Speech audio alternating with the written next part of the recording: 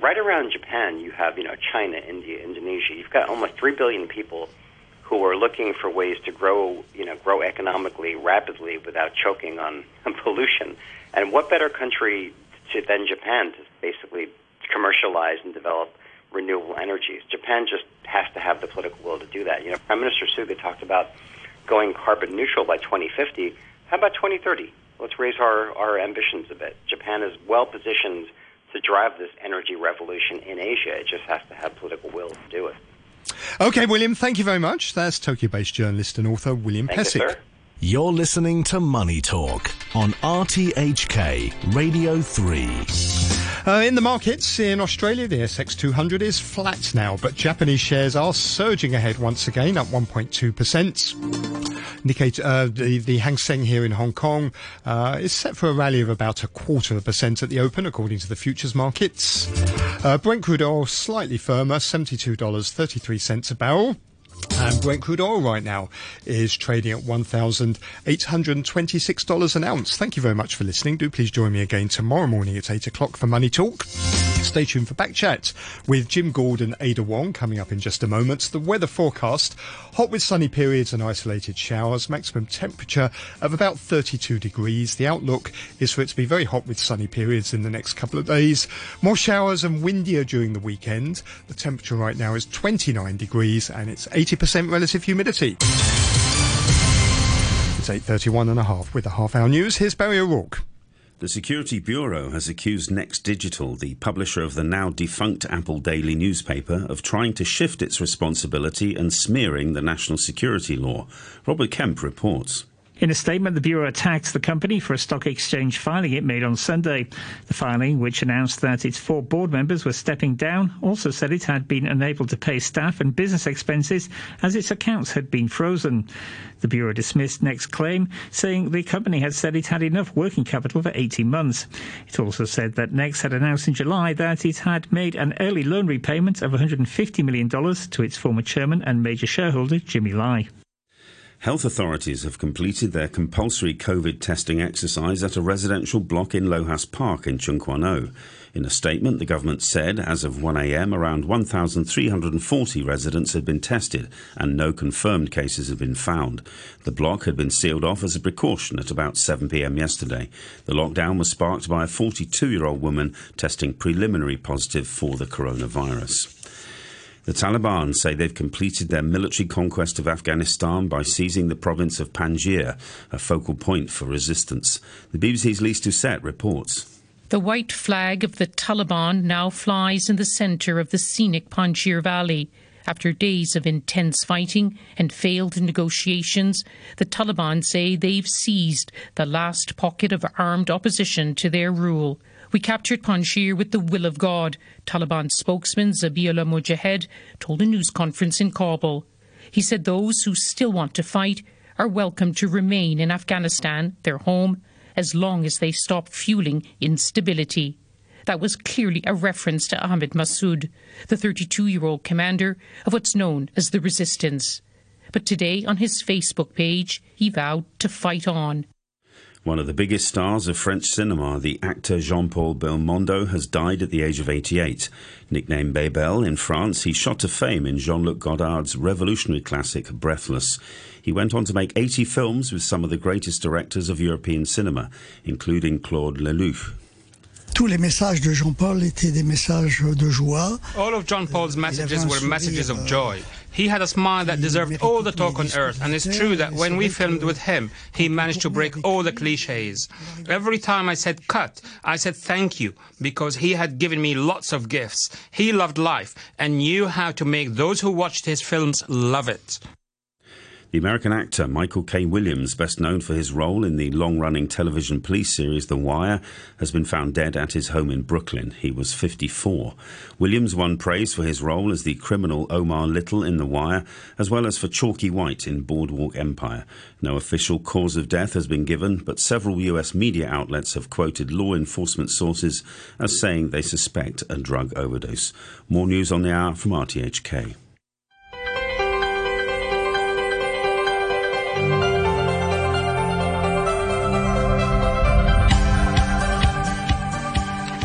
Good morning and welcome to Backchat. I'm Jim Gould and your co-host today is Ada Wong. Good morning, Ada. Good morning, Jim. On today's Backchat, COVID-19 updates and the welfare of our wild boars. So the World Health Organization has listed the COVID-19 Mu variant as one of 5 variants of interest, with Hong Kong authorities saying the territory has recorded 3 imported cases so far. In a weekly report on COVID-19, the World Health Organization said the Mu variant had a number of mutations, suggesting it could be more resistant to vaccines, but it stressed that further research was still needed. What do we know about the Mu variant? How concerned should we be? Meanwhile, how are we doing with the vaccination rate? After 9:15, we're discussing the welfare of our wild boars after African swine fever was detected in the carcass of an animal found on Hong Kong Island. You can let us know your thoughts. You can leave a message on our Facebook page, Backchat on RTHK Radio 3. Email us at backchat@rthk.hk. Joining us this morning, we have Professor Malik Peiris, Chair of Virology at Hong Kong University School of Public Health, and also Dr. David Lam, Chairman of the Healthcare Professionals Group, Medical Conscience. And we're hoping to be joined also by another healthcare expert, Dr. Henry Yeung. We'll confirm a little bit later if we've been able to contact him. But first of all, I'm sorry, Henry Yeung should be after 9 o'clock, actually. So for the time being, perhaps if we could start with you, Professor Peiris. Could you tell us a little bit more about this Mu variant? Good morning. Yeah, so this is the most recent variant that has been designated by WHO as a variant of interest. Now, remember that there are 2 levels that the WHO designates. The variants of concern are the ones that are much more worrisome, and those at the moment that includes alpha, beta, gamma, and delta. Variants of interest are new variants that emerge in different parts of the world, which, after consideration, it is decided that the world should keep track of. So Mu is one of these, but at the moment it is predominantly in South America, mainly in Colombia and in a few other South American countries. It is not, does not seem to have the capacity to, if you like, outcompete Delta, which is the major virus that is established in many parts of the world. So at the moment, it is, as I can see, not likely to become dominant anytime soon. But I think the concern is that it has some capacity to evade vaccine immunity. You mean it could be less transmissible than the Delta variant? That is what it appears. So in countries in Latin America where both Delta and Mu are co-circulating, Delta is winning out, meaning it's squeezing out Mu. In Colombia, it is increasing, but in Colombia, Delta is only just beginning to get in. So if you like, if you want to look at it that way, Delta is maybe doing us a good turn. That's the wrong way to put it, I'm sure. But you have to keep in mind that these variants are also competing amongst each other and competing primarily on transmissibility. And you mentioned it may be more resistant to vaccines. So what is the evidence for that? That is still very preliminary. It is based on some of the mutations that the virus has. The laboratory evidence for that is still pending, so I think we have to confirm that. But on the basis of the mutations that are seen, there is there's a suggestion that it may be able to partially resist some of the vaccine immunity. But keep in mind that there were other variants, indeed variants of concern, that were able to evade vaccine immunity even more, and the beta variant from South Africa, the gamma variant from South America. Now, all of those basically have largely died out in the face of the Delta variant. So just because you do have a variant of interest doesn't mean that that is going to become a major problem, but of course, it's something we have to keep track of. Professor Peiris, I read that this new variant emerged as early as January this year in South America. So it has recently traveled to Asia, and in particular, there were like 2 to 3 cases, of people returning from South America who caught the virus. What does that mean to you? Do you think this could pose a threat, to Hong Kong? Yes, of course, Hong Kong or any globally interconnected city is going to receive these diverse variants from all over the world. But that does not necessarily mean that it is the major threat that Hong Kong faces per se. And of course, we do have a pretty stringent testing, quarantine, surveillance system in Hong Kong. So, I come back to the point that I think new variant is one of the things that we need to keep track of, but it is not the only or the most important threat that we have to keep track of. Okay, David Lamb, good morning to you. Yes, good morning. Would you go along with that, with what Professor Peiris was saying? Oh, definitely. If you look at the data worldwide, the 2 variants, the Delta and the Mu, they appeared more or less the same time. Delta was first reported like December last year, and the Mu probably in January this year. And if you look at it that way, the Delta is the main threat. It outcompeted all other strains and has become the dominant strain in many parts of the world, like India, the USA. In USA, I think the new cases are over 98% Delta. The Mu, while they appeared almost at the same time, has not taken a major fraction of new cases. So, yes, it's a variant of interest, but apparently it's not yet the threat that we are facing so soon. Yeah. I'm interested in the case of Israel.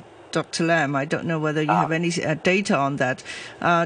Israel, most Israelis have been vaccinated, as far as I understand, but then, they now have really a new wave of cases. Is it all Delta or other variants? I'm not sure about what strain is that, but you do see a new wave in the States, in UK, in Israel, despite a very good fraction, a good percentage of vaccination.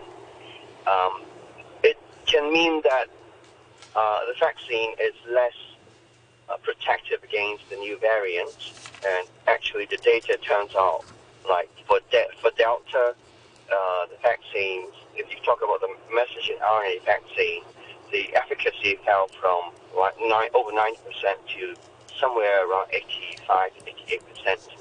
So there's a difference there. That's one thing. And another thing is that we noticed that the Delta virus is affecting the younger population, or maybe just because they are not vaccinated. But it's also possible that the virus is a little bit different, that we're not sure for the time being. But if you look at the figures again, Israel has a population of 9 million something, and Hong Kong is 8 million, so not very much different. Although Israel has a landmass 20 times that of Hong Kong. And at our worst here in Hong Kong, we probably have just over 100 cases a day for a few days. And for Israel, the number are many times higher. And even after their population-wide vaccination, the best time was at a double-digit level of new cases daily. So we have been doing a very good job despite our relatively low pickup rate of the vaccines here. Talking about Israel, of course, it was one of the first countries to have a widespread, successful vaccination program and then to open up. But that was quite a few months ago now. So, I mean, is there some concern that, the effectiveness of the vaccine is starting to wear off now that we're seeing, lots of more new cases in Israel? Yes. Well, first of all, the vaccine, we don't know whether a third dose is necessary, and they are already talking about giving a third shot to people. But there's some data, although I have yet to hear about what our experts here in Hong Kong have to say about third dose, but that's one thing. And on the other hand, which is at least equally important, are the basic measures for every individual. It includes the face mask. I think nowadays no one will doubt the usefulness of face masks, at least not here in Hong Kong. If you just ask around, it's not just the COVID number, but also the number of flu, common cold cases have dropped dramatically in the past 2 years, thanks to face masking. And also hand hygiene, social distancing measures. So this is one.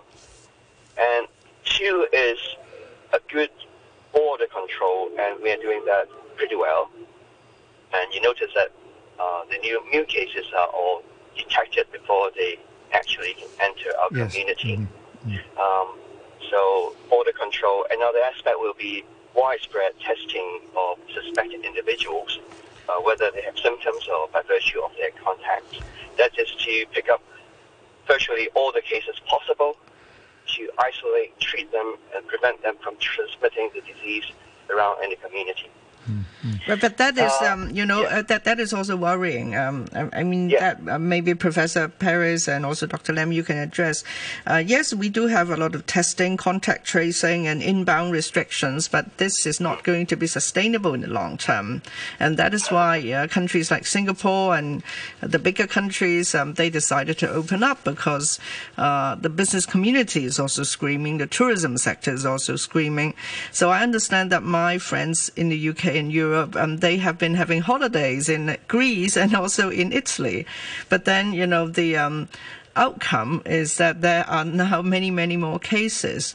So what could happen to Hong Kong? Now, at the moment, we are completely closed. We're very stringent quarantine measures. Is that going to last? Dr. Peiris, or Dr. Peiris first? Professor. Yeah, maybe Professor first. Professor Peiris? Yes. So just to mention regarding your previous question, in Israel the variant is still Delta. So the issue there is not a new variant. It is other things.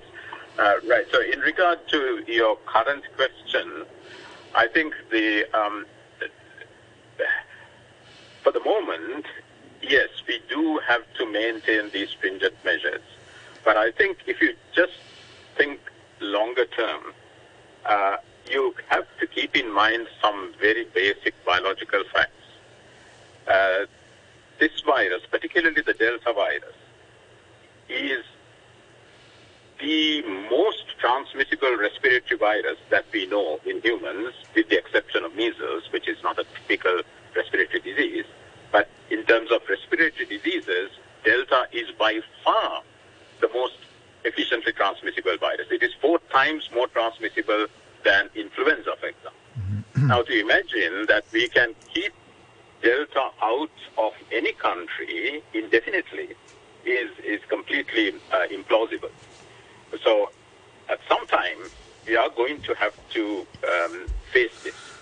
So, I think what is important is to communicate to the population in Hong Kong, particularly those who are not vaccinated, that it is an illusion to imagine that indefinitely we can, protect the population of Hong Kong from exposure to this, or for that matter, any country from exposure to this. Whether it be 2 years' time, 3 years' time, I would guess almost everybody everywhere in the world would have faced this virus. So the thing to do is to get vaccinated and protected, because, you cannot, it is now in our hands to get protected. And indeed, there is evidence that even those who are vaccinated may get infected, but the evidence is that even against all these variants, the vaccines do provide very significant protection from severe disease. And if you're vaccinated and you do get infected, that is not the end of the world, because indeed that will provide you probably with a much broader range protection, including from reinfection. So I think we have to think about this in a more holistic and a long-term way. This does not mean that we abandon our zero COVID policy tomorrow or day after or even next month or 3 months down the line. But I think we have to educate our population that one way or the other, whether it is through, just like in New Zealand, like in Australia, even if you do try to maintain zero COVID, such an infectious virus is going to get in. Or just out of pragmatic operational purposes, we will have to live with this. There's no question 3 years down the line, we have to live with it. We cannot keep we cannot keep such an infectious virus out indefinitely. What about the prospect of booster shots? Yes, so it is looking likely that, in due course, we will need booster shots for different vaccines for different purposes. But I think at the moment, the primary issue for Hong Kong is really to get the population, particularly the most vulnerable segments of the population, fully vaccinated, and that is what is very concerning at the moment. Okay. Dr. Lam, you mentioned earlier about the incidence of common cold had been much less because people are wearing masks and so on. How about flu? Because we're heading into the cooler months before long, which is usually the season where there are more cases of influenza. Would you still recommend that people get their flu shots? Oh, definitely. Yes. Yes. It has been proven to be useful. It has been proven to be useful. I think it's always you don't just rely on one thing, right? You don't always wear your face mask. You don't wear it at home. You don't wear it, say, when you're having dinner. So having flu vaccination is another level of protection, and it's been proven useful worldwide. Now, if you talk about the flu, every year except for the past 2 years, Hong Kong sees like over 100 deaths per year from flu. Yeah. Severe influenza viruses. Sorry, how many? Just give us that figure again. How many did you say? Over 100. Over 100. A year. Yeah. Mm-hmm. Yes, and we will not close our borders because of that, because we have been living with this for many years. Now, the question about the current pandemic is whether it will die off completely, like SARS in 2003, or it will persist as a disease that comes every year, like influenza. It appears to me that it's more likely to come back now and then. So if it is not possible to stamp it out completely, then there has to be some way to live with it. Again, it's an interplay between a virus, our human behavior, and science. Vaccine is by far the most promising way to reduce infection and also reduce the severity of diseases, even if we get it. And social distancing measures and hygienic measures, may or may not be face masks for the rest of our lives, but that's something we have to think about. And viruses, they mutate. If you look at the flu virus, it mutates all the time as well. And at some stage, the more successful viruses, they are more transmissible, but oftentimes they are less fatal to the host, that is human being.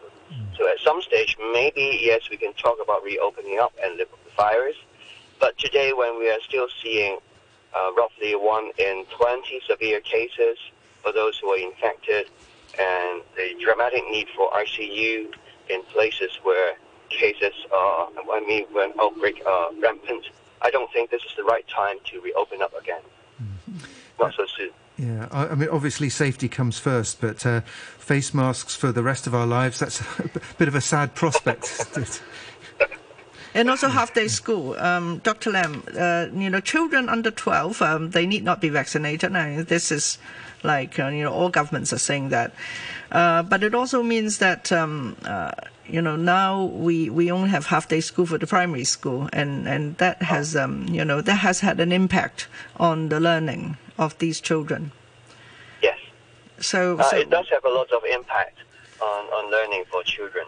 But then vaccination for kids, Now it's down to 12 year old, and if you look at data from the mainland China, we have data that at least the inactivated vaccine is safe for children down to 3 year old.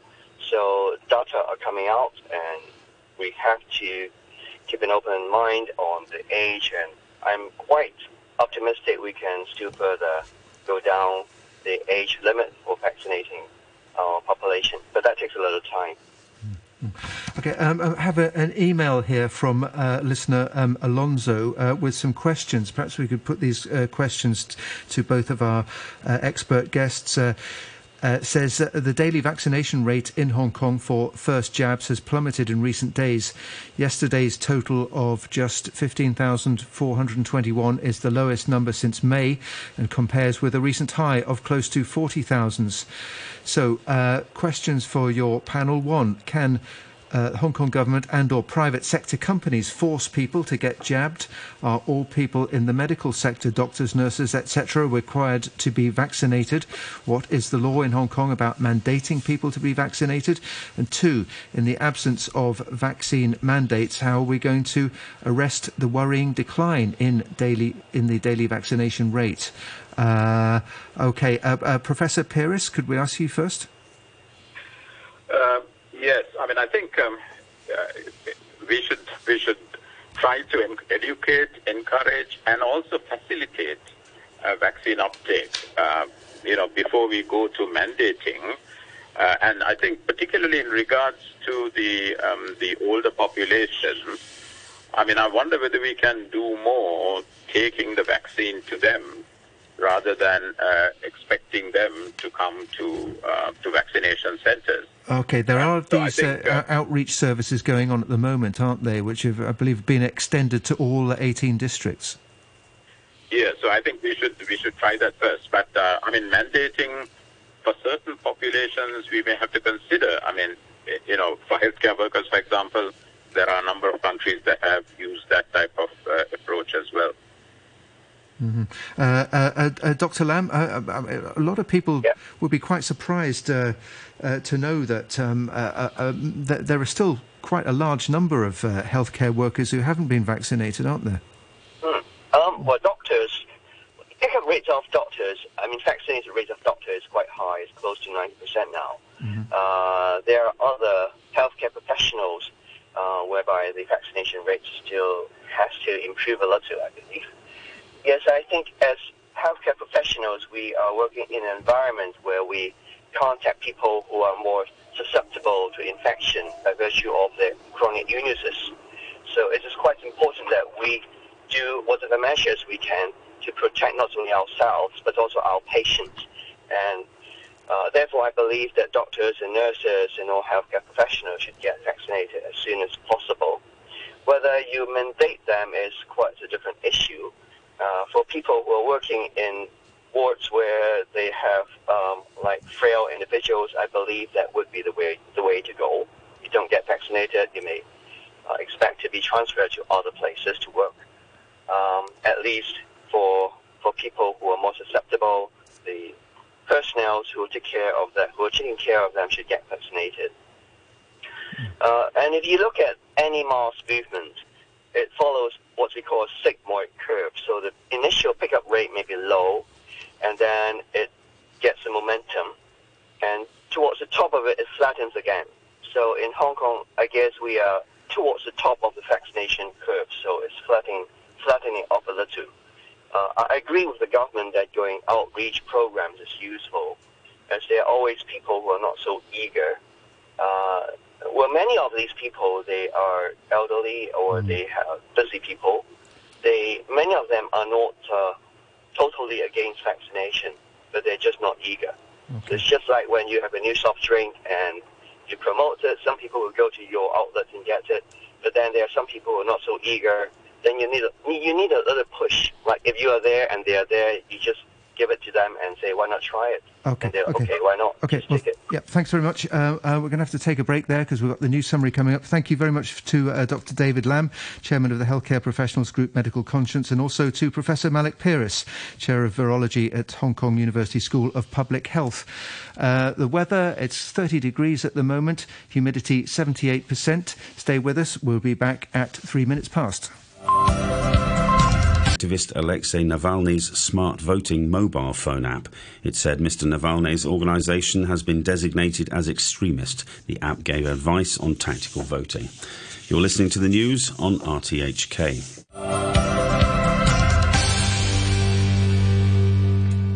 And welcome back to Backchat with Ada Yeung and me, Jim Gould. And this morning we're talking about Covid-19, the Mu variant, the vaccination rate and other issues. We're joined, I think, now by on the line by Dr. Henry Yeung, who's a council member of the Hong Kong Chinese Medical Association. Dr. Yeung, good morning to you. Good morning. Just before we come to you, I've got a few emails from listeners here to read out, so please bear with us. This one from Mark. I'm going to have to turn this round slightly to make it work, because Mark's actually writing about the situation in Singapore. Says the government has done its best to protect citizens by providing free vaccination to all. It can add to this with booster shots if these prove beneficial and necessary. The government has announced plans to provide booster shots for everyone 60 years and older. While experts are not convinced about the benefits of a third shot for those who are not immunocompromised, it remains a valid option for people who may be at higher risk.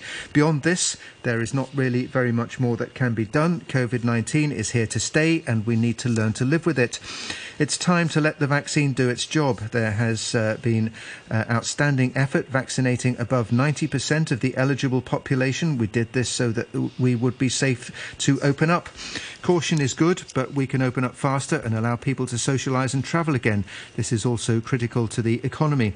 Locking up the country has never been a long-term solution. It has cost thousands of people their livelihood, and low social interaction has taken its toll on the mental health of many people. Further delays in reverting to life as normal serve little purpose. More important is to decide what the new normal needs to be.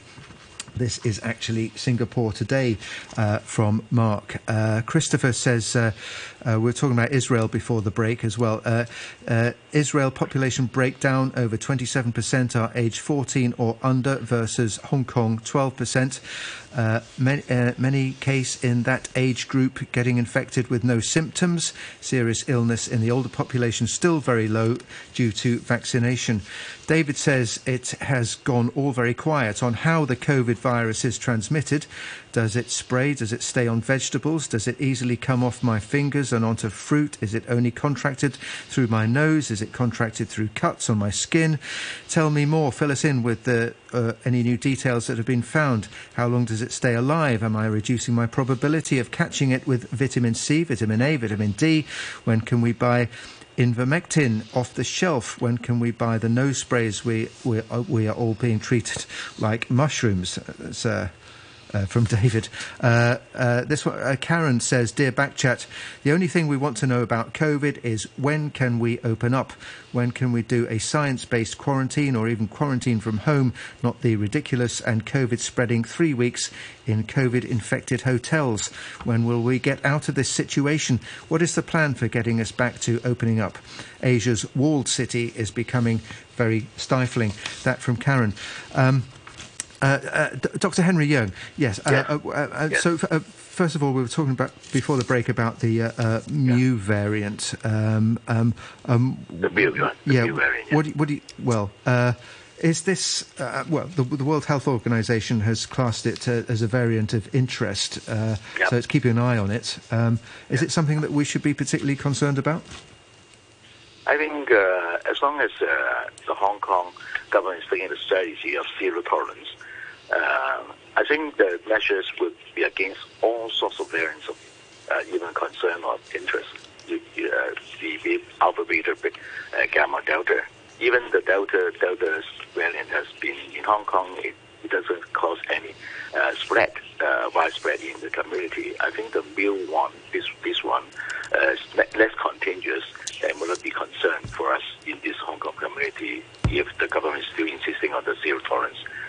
strategy because they will be involve a lot of isolation measures and quarantine and so on. Yeah, you know there are a lot of measures to ban people fighting with these variants to Hong Kong, and that's the strongest measures we have taken. So long. Yeah. Dr. Yeung, you agree with this zero tolerance strategy? As long as the community has not enough protection, what I mean is that if there's less percentage of people who have antibodies inside the bodies, that we should have used zero tolerance to COVID-19. Because if there's a spread of COVID-19, that will be a heavy load to the health system, and that will bring to the sensitive to the health system. That will be a danger to the community at the end of the day. As long as we have enough protection in the Hong Kong community, say we have 80 to 90% of people who have antibodies inside their bodies, then we can lessen the stringent measures, the social distancing and so on, and we can even lessen for the isolation hotels that we have so far implemented. Yeah, we're still quite a long way from that, aren't we, Dr. Yeung? 80 to 90% protection. I think the latest that rates. Depends on the cooperation of the citizens. Well, exactly. If the citizens realize this is a great concern to them, so it's a great advantage for them to take the vaccine. That we can even get better position than Israel then. But we've only got about 63% of the population had their first shot so far. How are we going to improve that rate? I think the government have implemented measures by way of this and that, by way of penalty, or if you have not taken the vaccine, you have to pay for the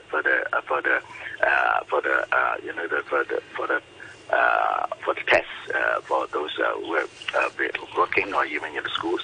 And in the last 2 months, there are people coming to the clinics, to the centers for vaccination, and the rise is still there. I think the people is becoming aware of that.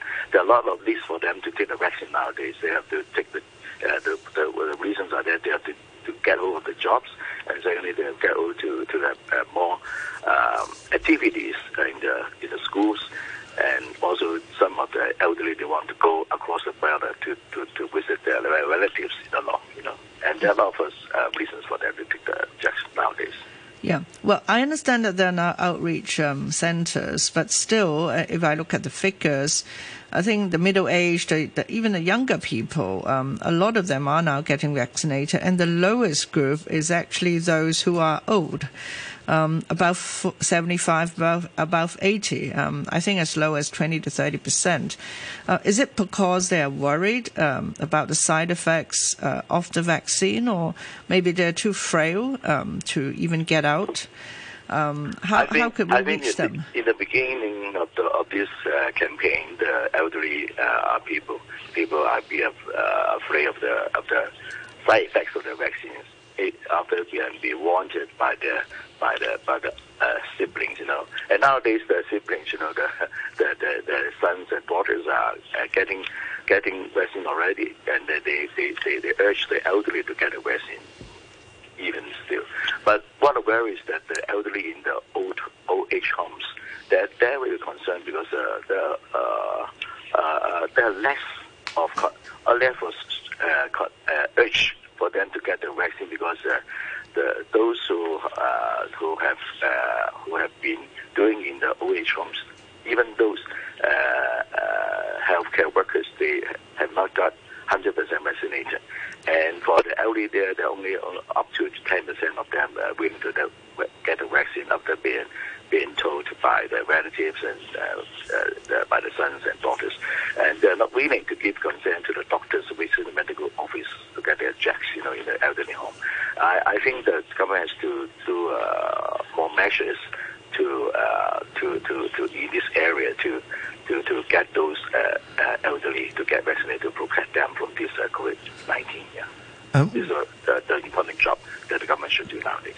We heard in the news that agreements have been reached to allow Hong Kong people to come back from 5 more places if they've been vaccinated overseas.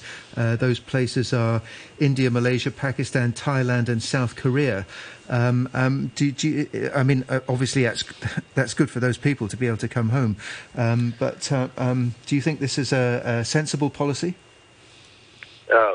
It's because they're coming back home. That's for the reason of humanity. I think that's a good policy, but we have to make sure they're not infected. Yeah. You know that the government should insist on the isolation measures, quarantine measures.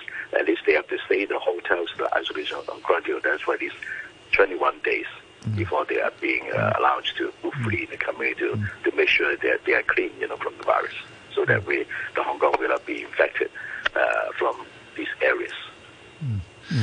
Dr. Yeung, I've heard from friends who have done the 21-day quarantine, and they say that it is actually very, very difficult for anybody to be shut up in a small hotel room for 21 days.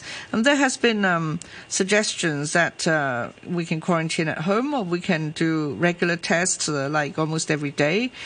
Could there be alternatives? I think the alternative is dangerous, many people will get that. They will think that when they get home, because especially when the home is small, they have to go out sometimes, and I don't think that's a good measure to allow them to get the home quarantine. I agree with you that with the 21 days isolation, some people will get very anxious and even get psychological illness. That we have seen people coming to our clinics that look for help after the isolation, and this is a problem for those who have been isolated in the isolation hotels for such a long period. I think the government should set up some sort of task force to look into these people psychological problems after being isolated in the 21 days hotel. You can imagine when they travel to other areas, they get isolation for 21 days and come back to Hong Kong 21 days. There's already more than 40 days of isolation in a single room. There's a very psychological stress to these people. I think that the government should set up task force after these people, as long as they are Hong Kong citizens. Do you think 21 days is a reasonable time for quarantine for people coming from high-risk places? I think so far, from the characteristics of the Covid-19 experience, I think that this is a reasonable duration that we can offer. It's too long, and there's too much stress to these people, and it's too short. It will not be good for the community, especially the incubation period of this COVID-19, maybe up to 21 days or even more. There's very, very rare cases. We maybe more than 21 days, but there's a very, very rare case. Dr. Yeung, one last question from me. How long do you think this could go on? When we look at other places, other places they are opening up. They try to learn with it. I do hope you end next year. Yeah. Next year by our opening up or living with it. In the world can get all the antibodies in the body in the bodies. That is okay. Then we can live with the virus then. So we can live with the virus by next year, and we don't have to be quarantined when we come back from our holidays, right? We have all the antibodies. I think that's the wish of so many people. Yeah. I think we need the cooperation of all the people in Hong Kong and all in the world. Yeah. Okay, well, thanks very much for speaking to us on the programme this morning. Dr. Henry Yeung there, who's a council member of the Hong Kong Chinese Medical Association. And we're going to turn now to our second topic of the morning, and that is the welfare of our wild boar population. This after the African swine fever was detected in the carcass of a wild pig found in Siu Sai Wan, Cape Collinson on Hong Kong Island. African swine fever, of course, being very, very virulent in wild pigs. Not harmful to humans, we should add. But we're going to talk now to Dirk Pfeiffer, who's the Chow Tak Fung Chair Professor of One Health at City University's Jockey Club College of Veterinary Medicine and Life Sciences. Good morning, Professor Pfeiffer. Thanks for joining us. Good morning. Good. So African swine fever was detected in this pig carcass. What does that mean for the wild pig population at large? I mean, it's difficult to say at this stage. I mean, it's something that, based on experience in other parts of the world, we've actually expected to happen sooner or later, given that the virus is in domestic pigs in various places. And you know, the main, or one of the main transmission mechanisms is actually through contaminated meat, food waste. So wherever people feed food waste, or pigs have access, wild pigs have access to food waste, that's where transmission can happen, because the virus survives so well in that kind of material, which is not that common with infectious disease, luckily, but this one is a very resilient virus. Because we know that if it gets into domestic flocks, it can, wipe them, herds rather, not domestic, it can wipe them all out, can't it? But, it can. I mean, although we've seen different presentations these days, some of them are very severe, high mortality. In other cases, where it didn't do that. But the tricky thing is really it is so high. I mean, I often say that people compare it with COVID. COVID is not a very resilient virus, whereas this one is a big virus, very strong. It can survive in the environment and in different types of materials. It's much slower. Okay. So it takes its time until it actually hits, and then it's very difficult to eradicate. And it's particularly hard in wild animal populations because we don't know exactly where every pig is, and we don't know the history in terms of context between the individual pigs. On this African swine fever, is it transmissible to human, or I've heard of swine flu and... No. I mean, it's a very good point. I mean, because it's called different, right? Swine fever, African swine fever. Right. So, there was a time when, it wasn't uncommon to see in the newspapers that refer to swine flu. That's not what it is. It's not an influenza virus. It's a completely different virus. And it is one where I would kind of say in my lifetime, it is not going to change to something that could infect humans. In fact, it's very much restricted, to pigs, and whether they're wild species or the domestic pig species. So that's arguably one benefit. It's got lots of negatives, more negatives than positives. But one positive is that it is actually very species specific. A big negative is that we haven't got ways of treating or vaccinating, and people around the world have been trying to come up with vaccines and have failed so far. There's a little bit of hope here and there, but I'm skeptical. So one question my friend was pondering the other day, how would a wild pig on Hong Kong Island come to be infected with African swine fever? Yeah, very interesting, isn't it, really? I mean, I don't know. I mean, I'm certain it's not because of contact with domestic pigs, okay? If that might have been different if it would have happened, say, in the new territories. No. I mean, this, in my view, can only have been access to food waste, meaning people maybe feeding pigs, okay, with waste from home, or, I don't know, rubbish bins, etc. So that's the only, at this stage, the only plausible explanation. And would you expect that it will now spread among the wild population? I mean, and this is, like same with human disease, you see, if population density is high, transmission of diseases is just so much more effective. And we have lots of wild pigs, and therefore it is, I'd be surprised if it was to disappear. And You know, the thing is a bit like with you had this chat about 21 days quarantine.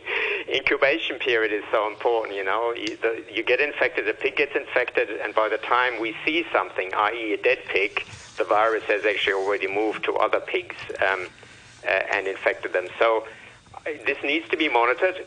We don't know, but I would predict that there will be more pigs that will die from the disease. And we just need to make sure that if it does spread further amongst the pigs on Hong Kong Island, that it doesn't get across to the other parts of Hong Kong, as they are. On wild boars, you know, I'm a hiker, a very slow one. I have seen wild boars almost every time. You know, I walk along the Aberdeen Reservoir and many hiking trails. You know, some of the bigger ones, some are like babies. There are now many more wild boars on Hong Kong Island, and one has been seen even on the platform of the Wong Chuk Hang MTR. You know, as I have seen photos being shared. Have you noticed that there has been many more wild boars in recent years?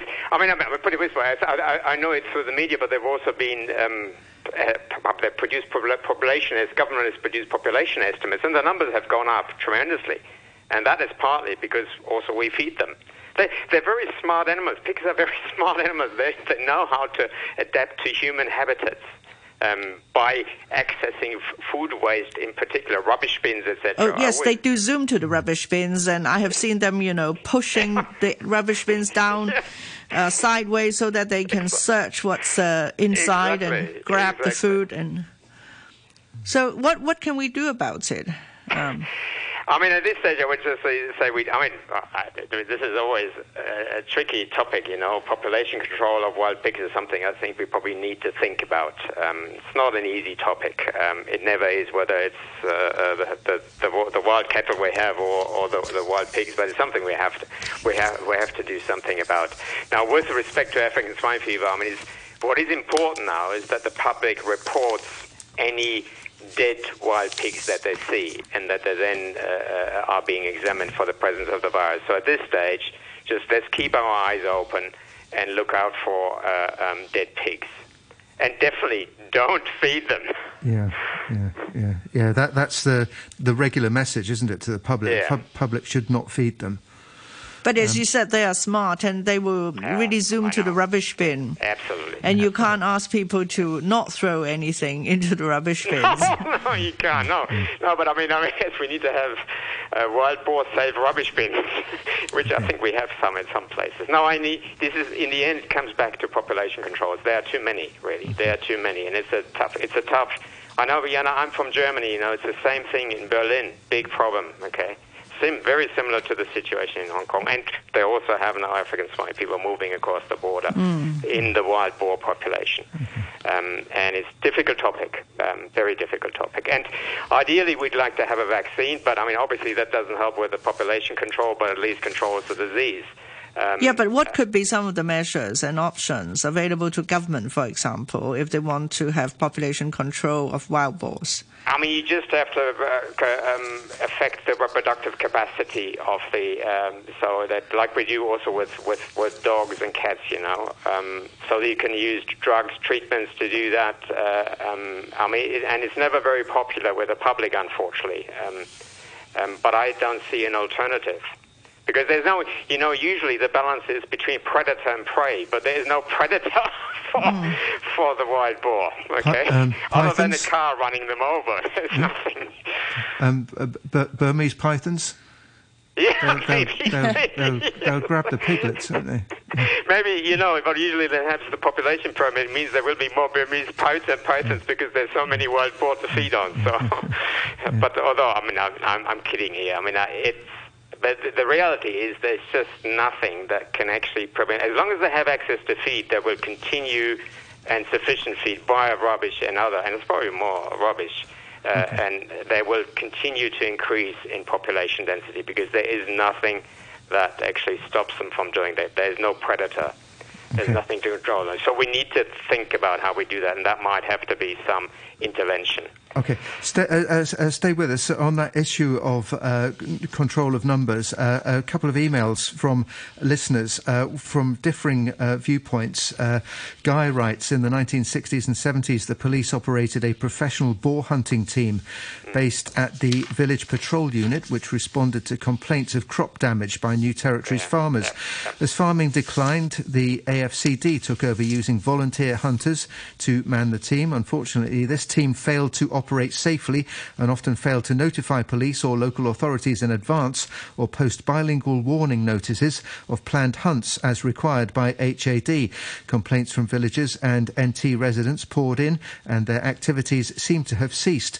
NGOs emphasise the need for feral animal-proof waste bins, which are finally being introduced by the Food and Environmental Hygiene Department after requests since the 1970s in some NT locations. Wild boar numbers are undoubtedly increasing, but culling is not the answer. In my experience, they are harmless and add colour to our remaining natural environment. Perhaps the experts at Kaduri Farm have an answer on how best to manage them.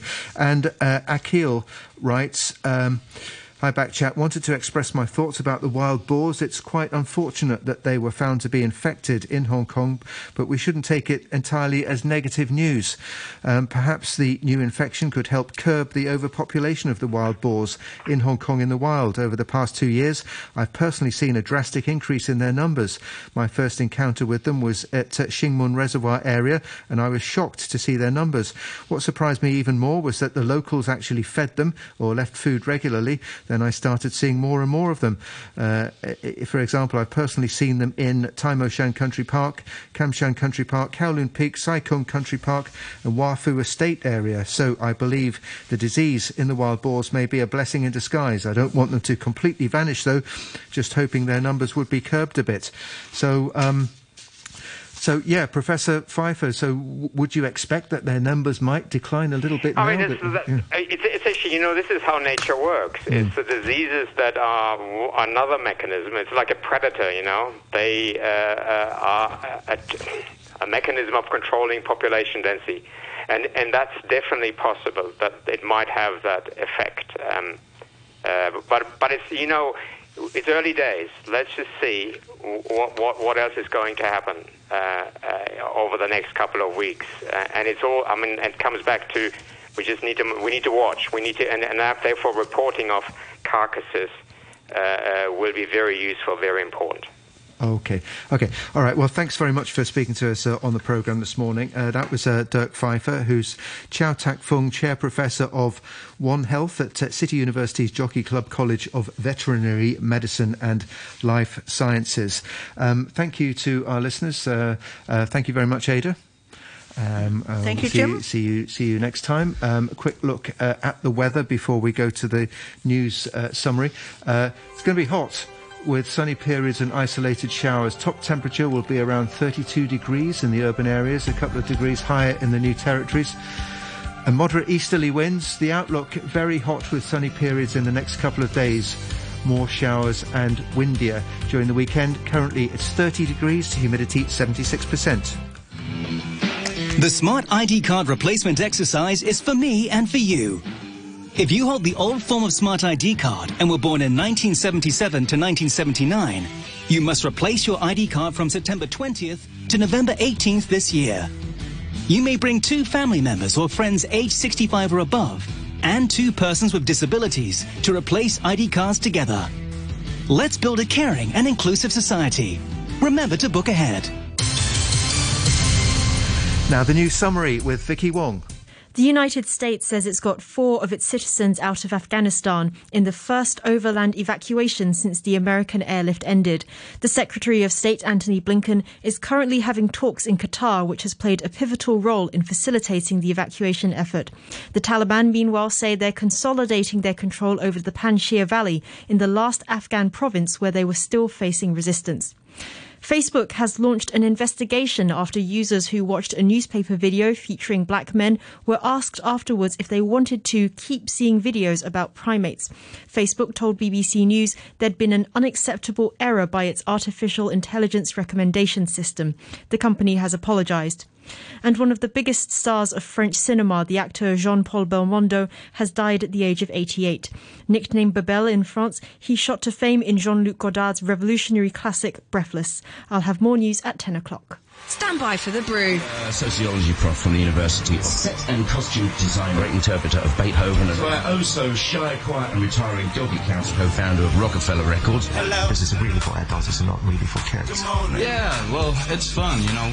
Decipher what's happening behind the myth. Good morning. In-depth interviews and also observations. Absolutely no way. On your radio and live online, this is The Morning Brew.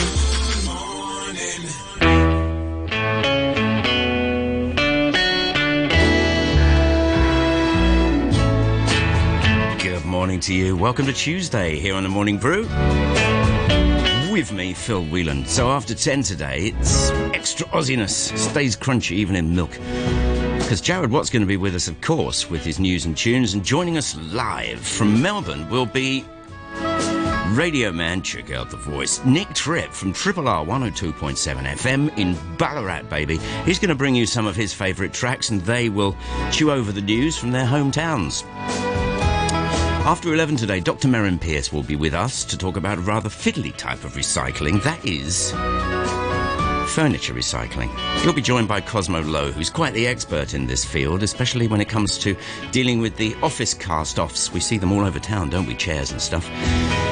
Biz futurist Maurice Misalowski is busy redefining the future today, so he's going to be with me after 12 on Thursday. Join Merrin and Cosmo if you can after 11 on Facebook Live.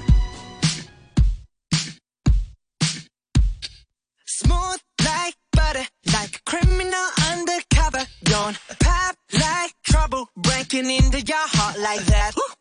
Cool shade stunner, yeah, owe it all to my mother. High like summer, yeah, I'm making you sweat like that. Break it down.